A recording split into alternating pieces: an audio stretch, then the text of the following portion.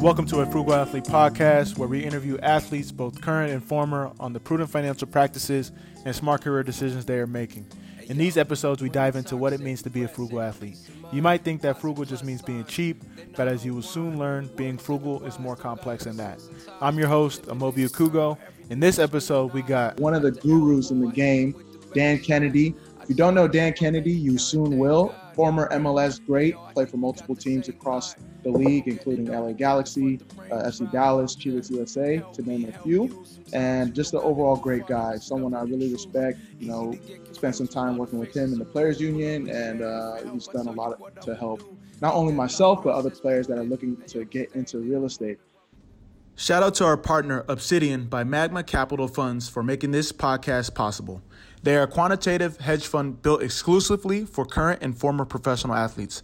Obsidian works hard to change the investing game for athletes by utilizing machine learning and AI that adapts to the ever-changing financial market. They strive to perform well in all environments, just like you. Thanks again, and shout out to our partner, Obsidian by Magma Capital Funds. So this is going to be a real estate masterclass. So Dan, how are you doing today? I'm good, buddy. Thanks for having me on and overstating my underwhelming Major League Soccer career. I appreciate it. You got to put it in perspective. You know, a lot of people aren't lucky enough to play professional sports, and you're someone that's leveraged their career. I remember when you went to LA Galaxy, someone had said something like, "Oh yeah, he's playing for LA Galaxy, but after practice he goes to USC and does business school." I was like, "Wait, run that back." So give us some context and then get to that point. Yeah. So, well, I mean, you know, the majority of my career in Major League Soccer was with the Chivas USA organization, which is now, it no longer exists, but the franchise is now LAFC. And I had a breakout career at that club, and it was the worst club to play for in the history of the league. Right. Like literally. And like, I became like the anchor of this club, like the team captain, Southern California guy, played in Puerto Rico, played in Chile. I learned Spanish. So I connected with the community, connected with the ownership.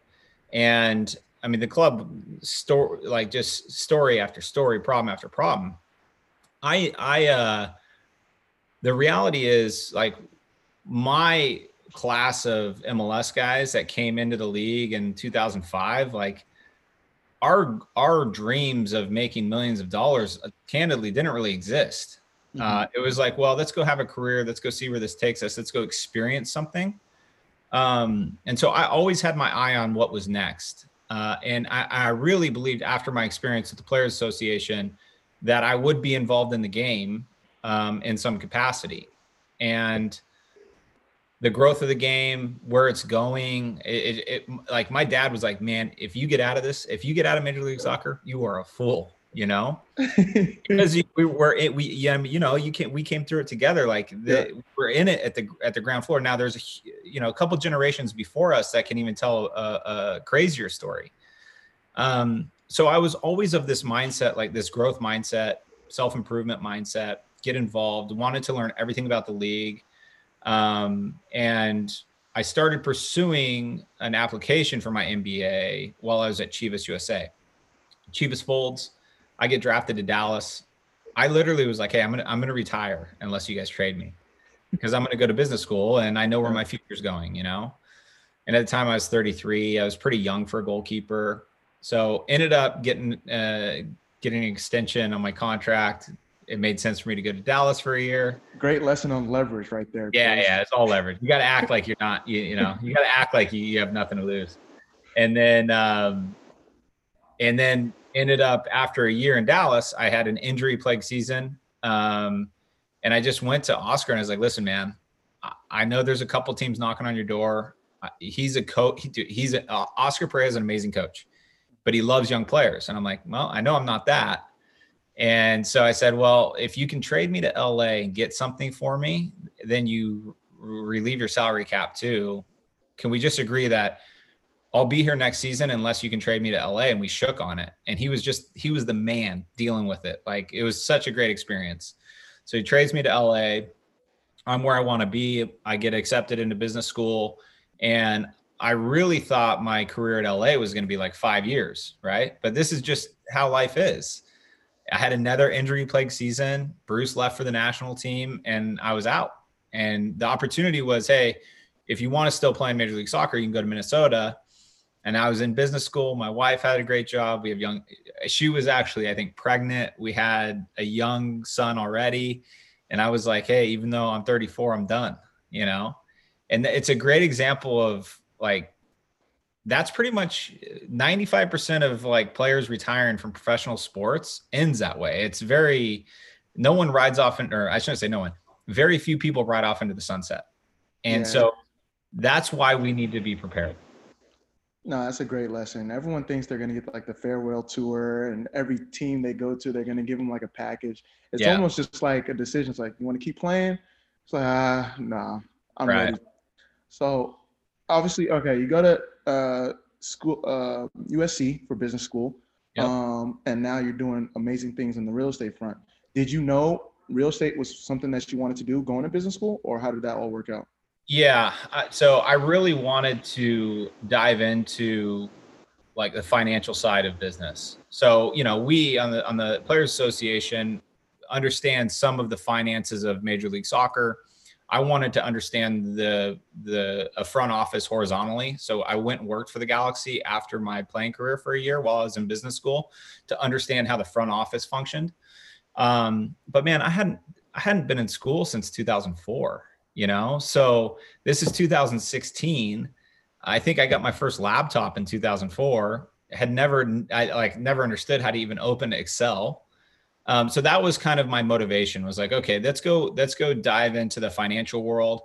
I had been investing in real estate since 2010. And I was really focused on passive income investments, just buying right and solving, a little problem at the property in order to go get a good rent and a good tenant. Always bought in above average locations. And it was not the strategy wasn't brilliant at all, but that's what I learned about real estate is you don't have to have a brilliant strategy to be successful. You need to be consistent, and you need to have some rules to follow and as you go and buy properties. So when I was in business school, I had these two competing worlds for my future. And one was, stay in soccer, try to become a GM or president one day. And the other was, focus on what you can control and grow your real estate portfolio. And so played in Dallas, great market, invested in Dallas. Played in LA, I live in Long Beach, invested in Long Beach, another great market. My wife's from Stockton, Northern California. We invested in Stockton. So all these little places where I had some, what I thought strategic advantage, I would go and invest in and exploit some opportunities that were largely exploiting the opportunities that come with relationships in real estate. So that just led to, I look up and I'm in business school and I had 7 homes that I owned and were leasing for Cashflow. And I always thought that if I got hurt or, no one wanted to sign me to an MLS contract, I could fall back on my investments in real estate. But I didn't have any more time. So when I was in business school, what I started looking for was other real estate investment options. And that's where I was exposed to a group called Champion Real Estate. The patriarch is a guy named Bob Champion. His son Garrett was in my class. So I started investing in their deals. And it just gave me exposure to this commercial real estate world that I fell in love with. And you know how it is just through your own experiences and through the people that you played with. Retiring from professional sports is extremely difficult. You think that there's going to be jobs and people waiting for you to help you. And my phone never rang. No one ever called me. Not like it wasn't, I retired and I didn't have a phone call that was like, hey, Dan, how can I help you? Actually, you know what? Tim Harris, president of Lakers, he reached out to me and I didn't know him, but he's a soccer fan. And so I had I just thought this transition, something great's going to happen. Well, nothing really ever happened.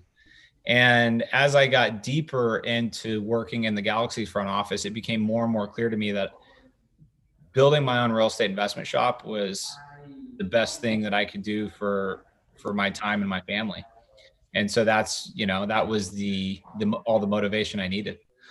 Now, you brought up a couple great points. First of all, sometimes you got to, take it on yourself. You have a great career, great guy, people respect you, and still people will not go out their way because it's a selfish world. Dan Kennedy, he has a lot of potential. I don't want him taking my spot. It's crazy. It's a tough environment. Environment.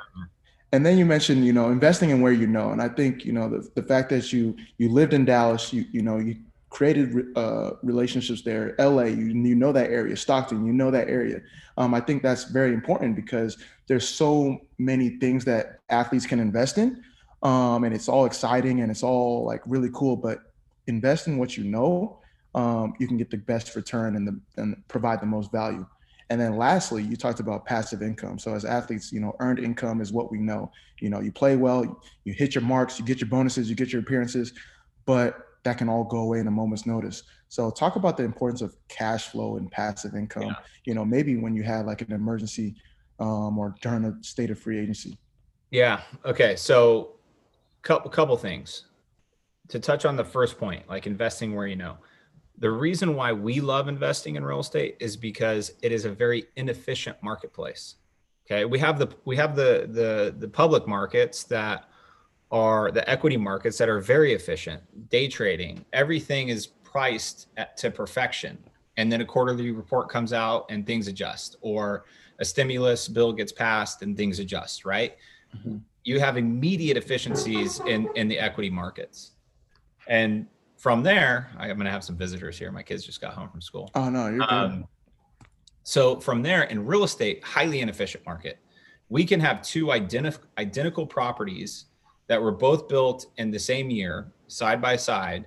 And we can have one that in 30 years has not had anything invested into it, so it's super tired. And then we can have the other one that's just been renovated and it's operating at a premium. And those two real estate's always valued based on what it earns. So the property that's running at maximum efficiency is going to be worth more. And so we see this all the time where we're buying apartments in Santa Barbara, California, and we got an 8-unit that's extremely run down, extremely tired. And now, Dada, say what's up to Moby. I am Moby. Hey, how's everything going? What's up? Go do your thing, buddy. Let me finish up this call. I don't know. Ask me. So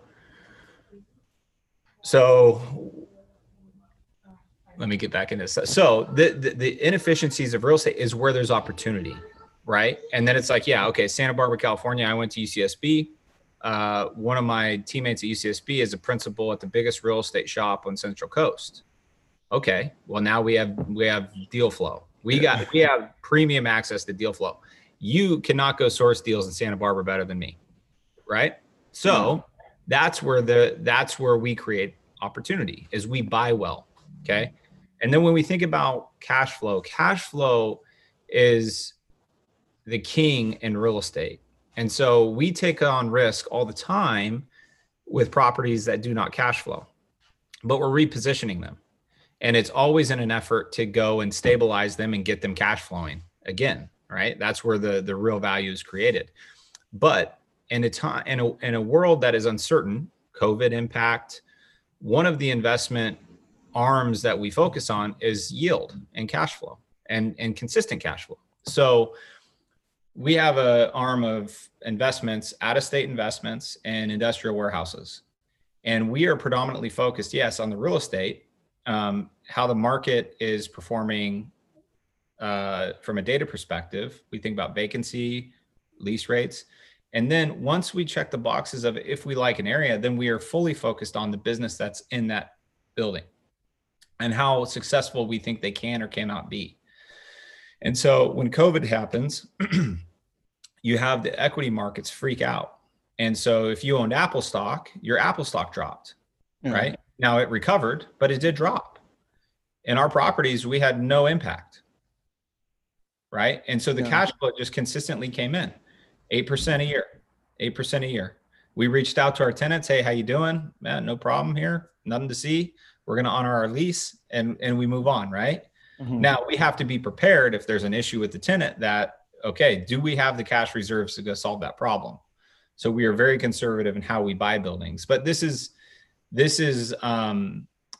the levels of sophistication in real estate investment is always cash management. And, I used to buy houses and just be like, I got, 20, 30 grand in my savings account. Something happens, I can handle it. Right. I never had like a reserve account that was just specifically for that property. And that's where, if you want to be a mom and pop real estate owner, it probably looks like how I invested in real estate from 2010 through 2017. And taking it to the next step is to get a bit more professional and responsible with what you're doing. And then you're also managing a little bit more strictly the property managers. You're trying to manufacture more value out of the properties that you own, because in the end, now I don't just represent my own money.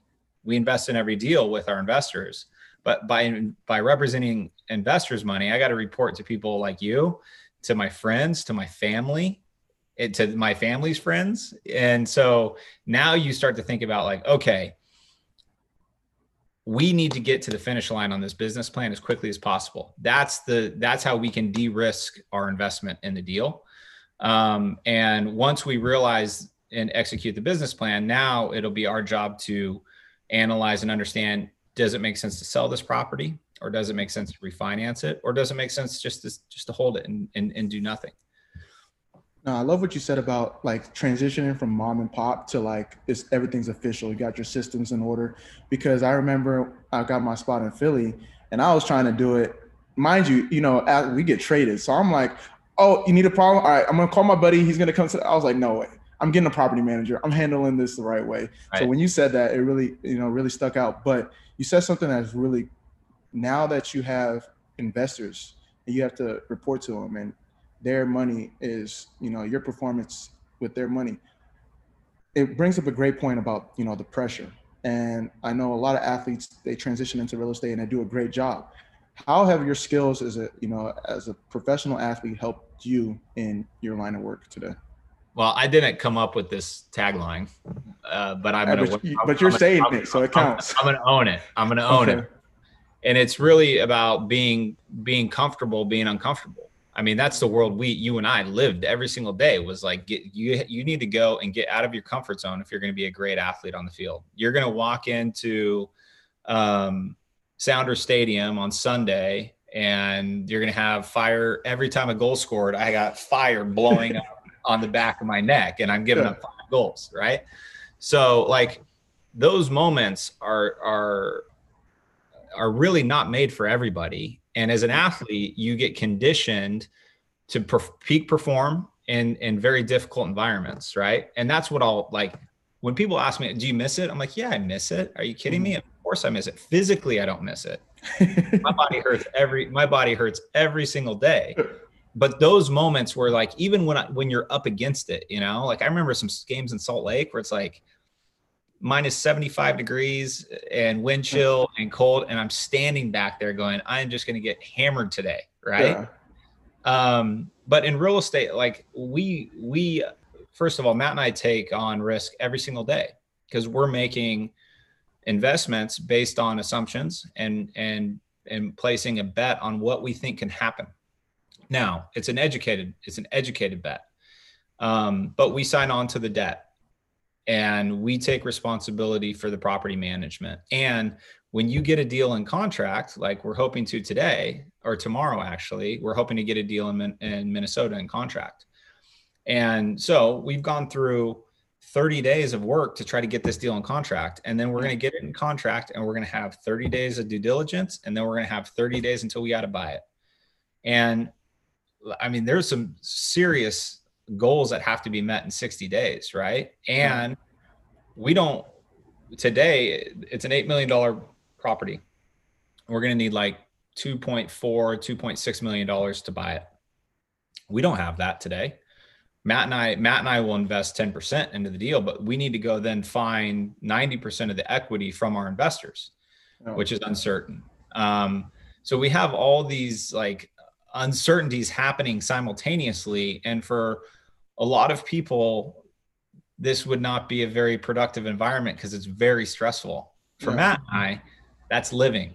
Like this is us, like us doing these deals is living and representing people in their best interest and being a partner with them, because we are truly a partner. We invest side by side in every single deal. And one of the things, like when you think about team, right? One of the things I miss more than anything is just showing up, cup of coffee, training room, little warm up, little 5v2, right? The team environment is what I miss. Well, I get a sense of that today, like quarterly distributions go out, quarterly updates go out. I'm getting phone calls from people that I want to work with,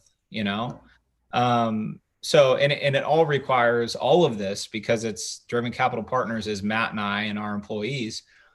It all requires leadership. And something that I felt like I was actually probably a better leader than I was a soccer player. But I love having an impact with the people that I work with. And I get to work with people in my team of Driven Capital Partners, but I also get to work with brokers that give us deals and then represent us when we sell them, and they get to make money on the deal. And then I also work with our cohort of investors, which is now almost 100 people. So it's an exciting place to do business. I don't have a work week and then 90 minutes to say whether that work week was good or not, but I think I prefer that. Yeah, exactly. But I think, what's important to take away is that you found your second game, and the best athletes that transition are the ones that find their second game. You talk about the goals of having to raise 90%. You talk about, putting your own money up too, because no one likes a teammate that's going to tell people to do the work, but not, do the work themselves. That's right. It's really important to see. And it's really great, from a trusting aspect, for the investors. Hey, what's up? I'm Amobi Okugo, a.k.a. a Frugal athlete. So check this out. We came out with the all-new, extensive, brand-new course. Our course, Rookie Mistakes, is a course that helps young athletes and individuals avoid the common mistakes when starting your career. I provide real-life examples, lessons, insights, all that and more to teach you how to identify the rookie mistakes before you make them. And trust me, I've made a lot. It's all about giving yourself the best foundation and head start to build financial and career stability. For more information or to get the course, check out the link in bio. And you talked about leadership, and something I want to mention, with Driven Capital Partners is, COVID hit and a lot of people were looking for answers. And, instead of like going back into your safety net or your shell, you kind of reached out and created impact for a lot of soccer guys and even other athletes in terms of answering questions, doing weekly calls from an educational standpoint. Can you talk about that from a little perspective? I know there's some privacy issues. Yeah. So you can imagine, like, we're 3 years old, our company. We're young. And a year ago, we're 2 years old and COVID happens. And we have, I think at the time we probably had maybe 7 to 9 deals under management. And we felt like we had a lot of momentum, and we had about 7 deals in contract. So we were looking to have a huge year in 2020. Mm-hmm. And Matt and I, we saw Asia shut down, we saw Europe shut down, we saw New York shut down, and we're like, this is happening. California shuts down. And so we basically just put everything on pause and focused all of our attention on everything that we own, right? It's the best thing we can do. Control what you can control in uncertainty. And now we basically cut off our pipeline of deal flow. Okay. So we said, okay, we're not doing deals for 90 days. And cycles of real estate deals can take, I mean, we had a deal that we closed. It took 7 months. So if you stop pursuing deals for 3 months, you're probably another 3-4 months away from deals anyway. And we're just trying to analyze, like, what's the impact on real estate? What's the impact on the sectors that we're in? So if you know anything about me, Amobi, I'm terrible at standing still, you know? And so I felt kind of the opportunity. We're all stuck at home. Let's create a little bit of a community for people that are interested in real estate investing, and let's just talk about it. And so, and I forgot who reached out to me initially to start this, but I don't know, any given week we'd have 12 to 20 guys on a call, and I would just be reviewing real deals that we did, how they've shaken out, deals are always fun because you put a business plan in place and then you have to go try to execute it in a world that's fluid. So for me, it was just about being proactive and continuing to exercise the opportunity to learn. And that's not just, it's learning is a two-way street, because there's, as much as I may be able to teach you, certainly you can teach me, That's true. And so getting in front of people that are interested in investing in real estate, whether they invest with me or not, there's a huge benefit for me when people like you call me and say, "Hey, Dan, can you look at this deal for me?" Because I don't know, maybe I can help you think a little bit more critically. Maybe we can save you some money, or maybe we can get some reinforcement that, yeah, this is a good deal and you're going to go make some money, which is the preferred outcome, obviously. Yeah. No, that's it's really important, for athletes to understand, like, massive impact leads to massive income. So, whether or not you get a direct correlation of the people that you helped, it'll all come back, at a later time, or you might not even know it. So exactly. And this is this is the real value we're trying to create through our business, is to say, hey, we're going to go do 10 to 12 deals a year. You or anybody can look at all of them and can invest in none of them or all of them. Yeah. There's no obligation. We make the decision that this is something we want to go pursue, and we're going to go get that deal done.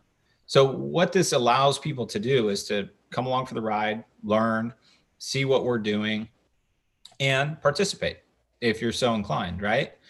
But also, like, there's a couple guys in Major League Soccer that have invested with me to understand the syndication model, to understand how we're analyzing deals, how we report to investors, and they're going in their own market and trying to do the same thing.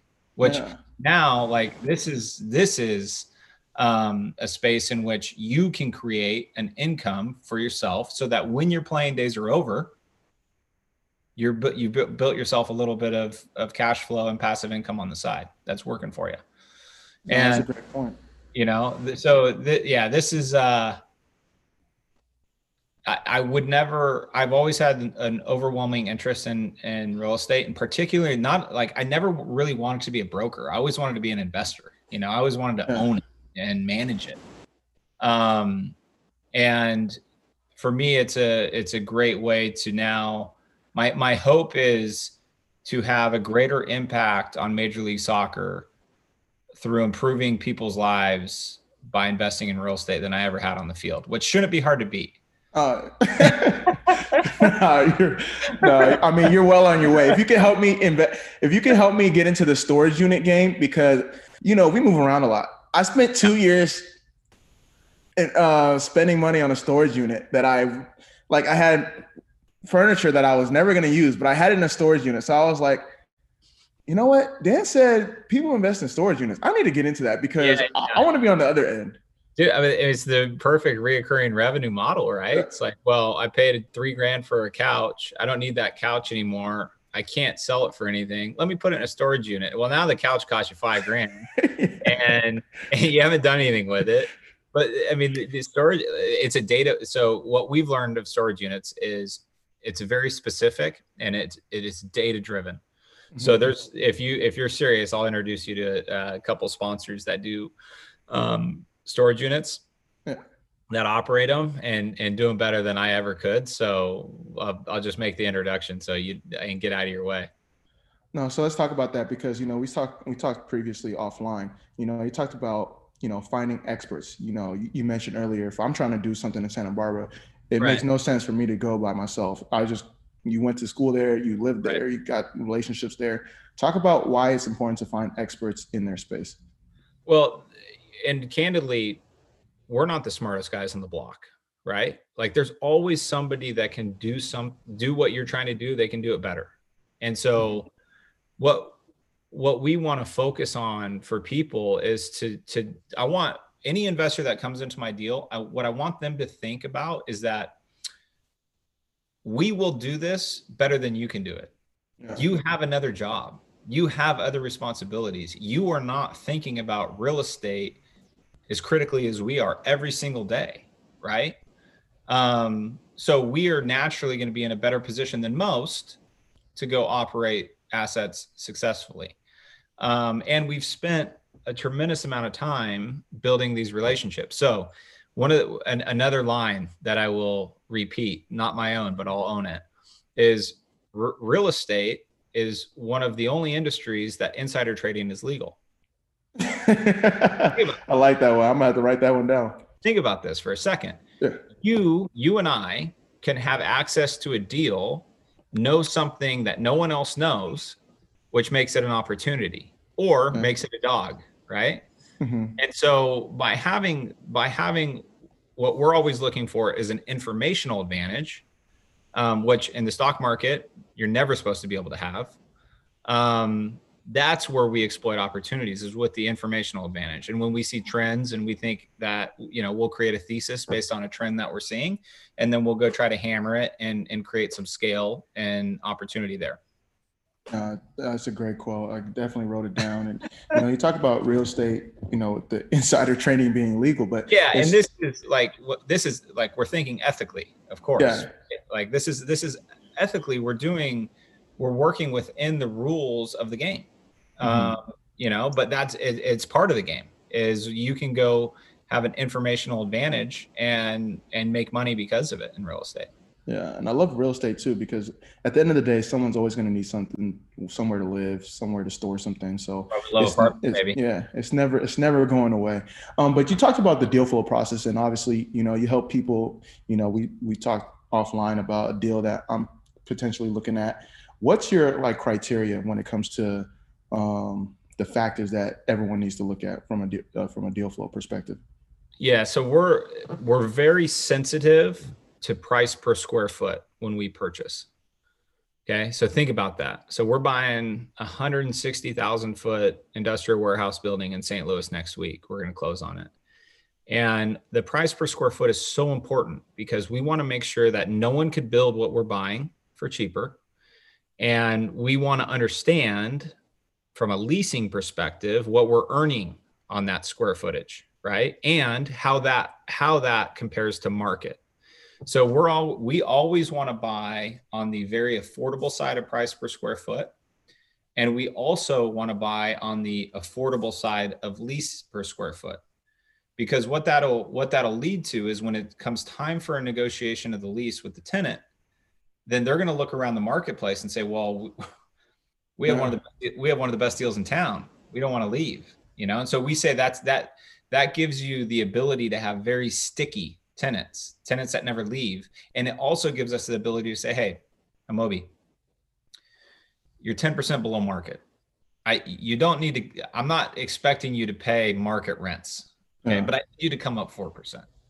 I need you to come up a little bit just to get you a little bit closer to market. Can we agree on that? Okay, let's go get a deal done. And so that's the context as to when we go buy something out of state, we're not the guys that sit at the table and say, oh, there's 5 other buyers here. Let's see how high we can go. We backed out of a deal in Wisconsin because of that.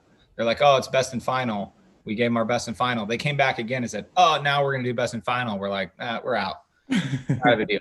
We're not like, you really need to create some value on the purchase.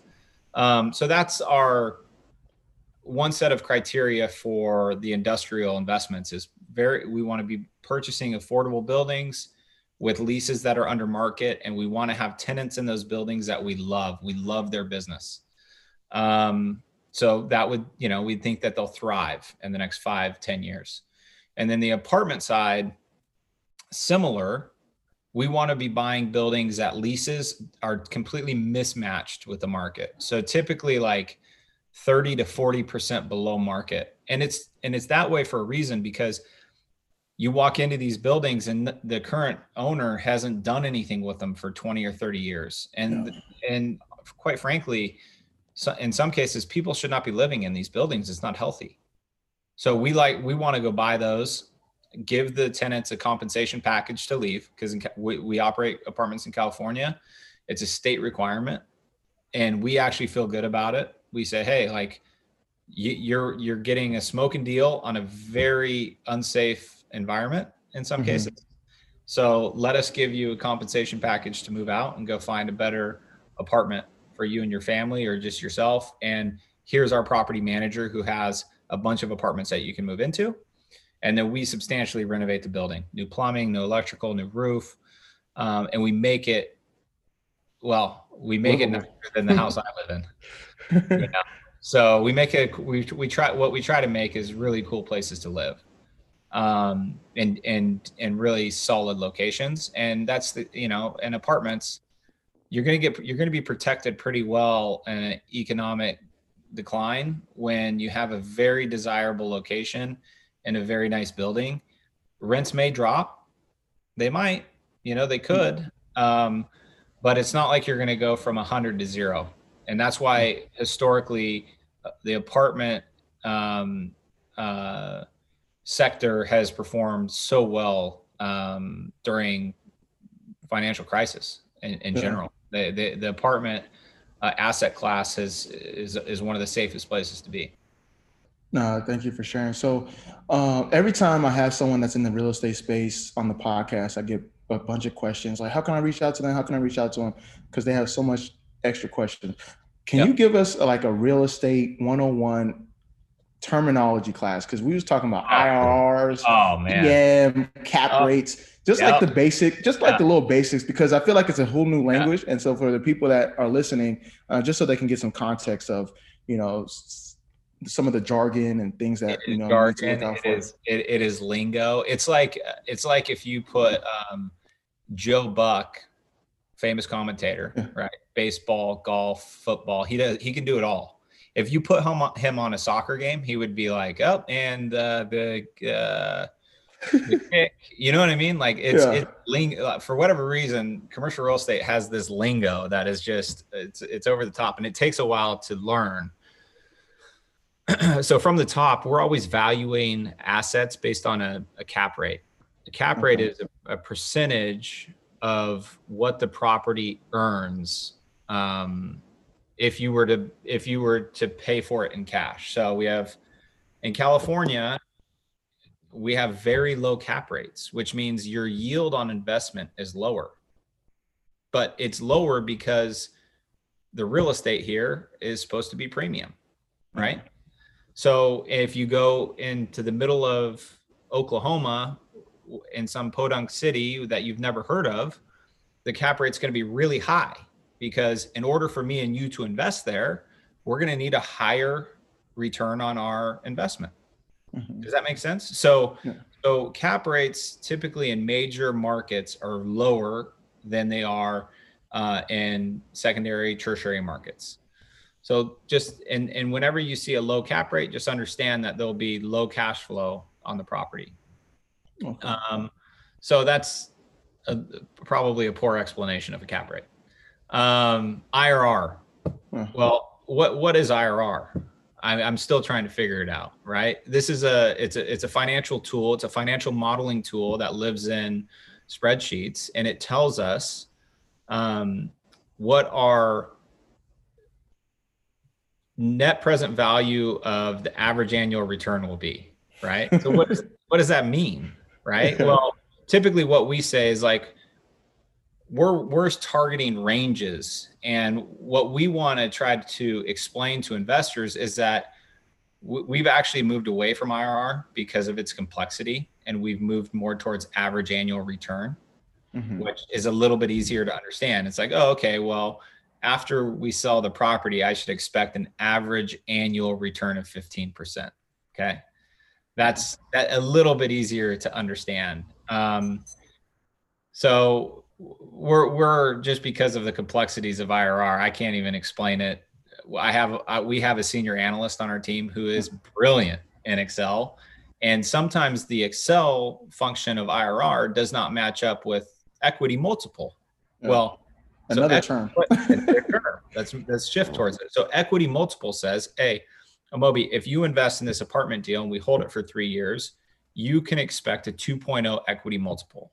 What does that mean? Well, that means whatever your investment was, multiply it by the equity multiple, and that's what your total sum return should be. So if you invested $100,000 and in 3 years we expect a 2.0 equity multiple, then you would multiply your $100,000 by the 2.0 equity multiple, which would equal $200,000. That's what you should expect to receive back. So that means you got paid your $100,000 of original investment and you made $100,000. And that would be an amazing investment. To translate that into IRR, that should be around a 33% IRR, right? Because you made over 3 years, you made 100% of your money back. So that you just take the money that you made back and divide it by 3, and that's your average annual return, right? So all of this is like, we use all of these financial metrics to explain returns. And we want to explain returns a couple different ways because it shows you how you're getting paid over a period of time. You know, if I just told you, hey, it's a 2.0 equity multiple deal, you'd be like, oh, okay, I'm going to double my money. That's great. Well, if I told you you were going to double your money in 2 years, that's almost unbelievable. Yeah. If I told you I was going to double your money over 40 years, you'd be like, Dan, stop wasting my time. So that's why we have to use these tools in conjunction with one another. And in real estate, if you ever see a really high return, just understand that it's a really risky deal. Typically, our highest returns are in our development deals, and that's should be standard quo across the board. Are we willing to take on that risk? Yeah, absolutely, if it's the right deal. And then our lowest average returns are in the consistent cash flowing assets that are boring and should, you know, from a management perspective, we check in every month. We're like, okay, the check deposited. There was 2 toilets that were clogged and those got cleared, and the tenants are doing great. And okay, check in on you next month. You know what I mean? Okay. Make sure the property taxes are paid and the insurance is paid, and make sure you're covering the liability to the investor.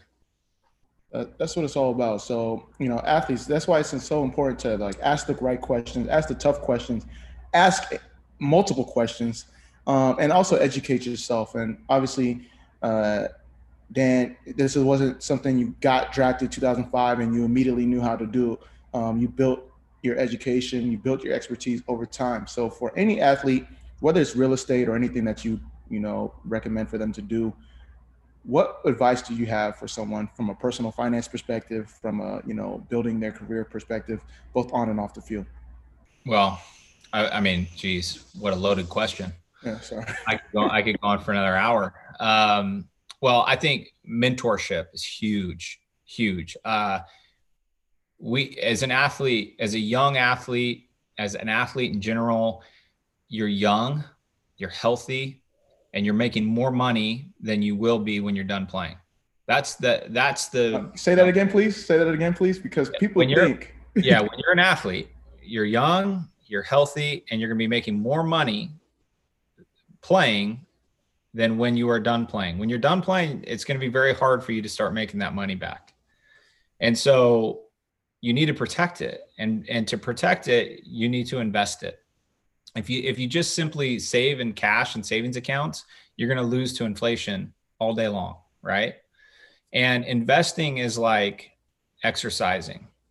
And if I go and invest one time a year, but I invest everything, doesn't mean I'm going to be financially fit, right? Like what I want to do is I want to have a strategy, just like when I was playing. Okay, it's Monday. This is what I do on Mondays.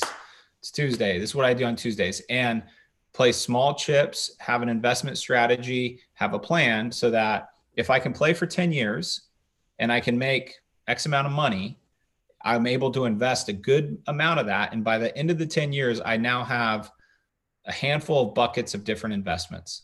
Right. Okay. And so for me, I had my 401k, which for athletes makes no sense at all. I'm going to go and put away, 20 grand a year into an account that I can't touch. So I'm 59 and a half, and I'm going to retire when I'm 35. Like, this is not. I love that you brought that up. I've been arguing with people back and forth. So this is not your sole investment strategy. It can't be. Now, is there a place for it? Yes, but it's a very small place. Okay. You need to invest in the stock market. Yes, absolutely. You need exposure to it, right? This is an opportunity for you to have liquidity and an investment. So you can go hold a bunch of different stocks, preferably maybe you want to talk to an investment advisor about. You don't want to go and Dan Kennedy certainly doesn't want to go and pick 20 stocks and call it a day. I have no expertise in the space. So rely on somebody smarter than you and go learn from them. If there's something that you like, oh, Uber Eats is just going to absolutely crush it, I'm going to go and invest in Uber Eats. Okay, fine. Have that conversation with your investment advisor so that you don't go invest $150,000 in that and then only have $50,000 invested in everything else. And it's about being consistent. So, for me, I'm always trying to invest a certain amount of money in every single deal we do. And by doing that, naturally, I get diversification, and I get diversification in asset class, in marketplace, and in timing, which timing's so important in it when you invest, right? Like if you bought a bunch of shares in any stock yesterday, you probably paid top, right? The Dow was higher than it's ever been, right? So you probably paid absolutely premium for everything, where last week you could have had a 10% discount, right? So timing is so important. So that's why I want to buy, we want to buy 10 deals a year and have it sprinkled out once a month. And so when you think about where are we going to be in 3 or 5 years, well, those deals are going to start selling. Mm-hmm. And then I'm going to have these different windfalls coming at me at different times.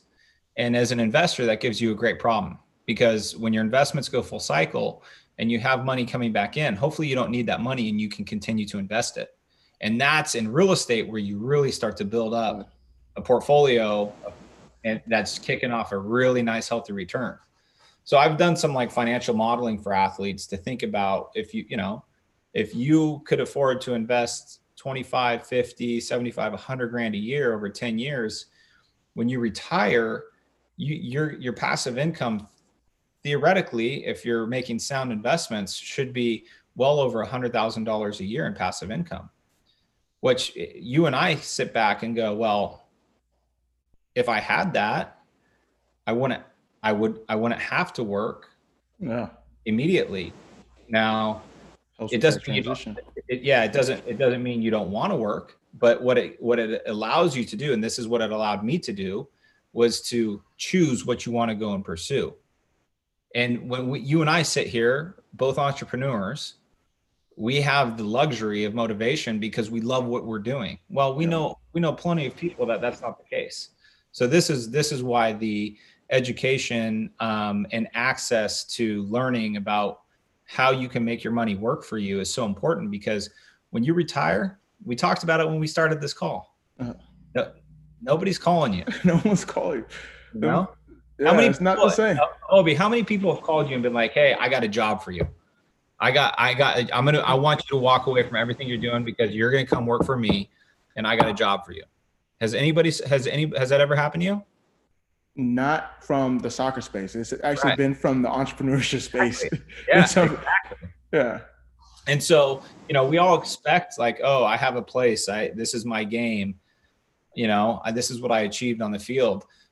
I never got that call. You know my experience. You know how active I was off the field. I got an MBA. I tried to set myself apart. And so that's what the majority of people need to be prepared for.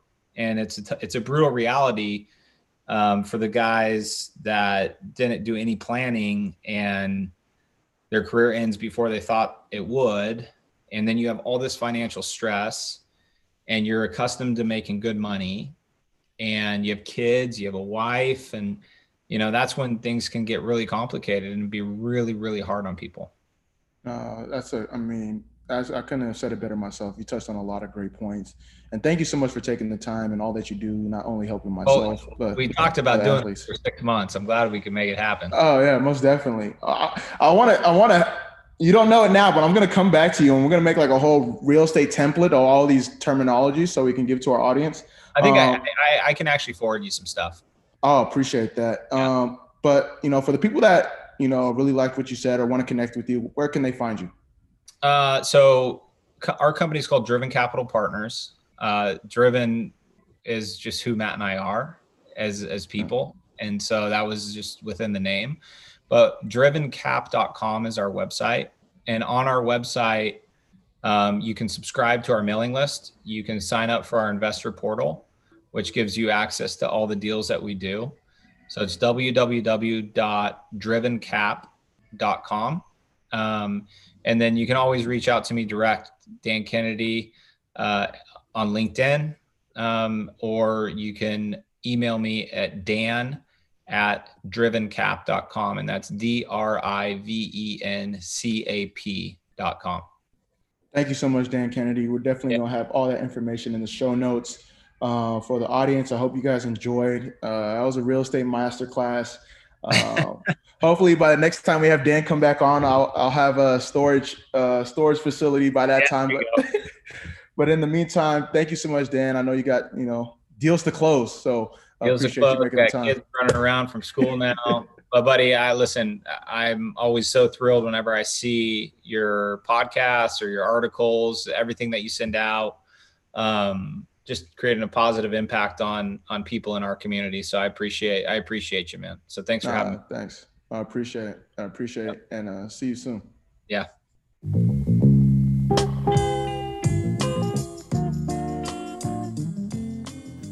Thank you for tuning in to this podcast episode. For more information, check out the show notes and go to our website, www.afrugalathlete.com. If you enjoyed, please leave a favorable rating and review, and share and subscribe. Thank you so much.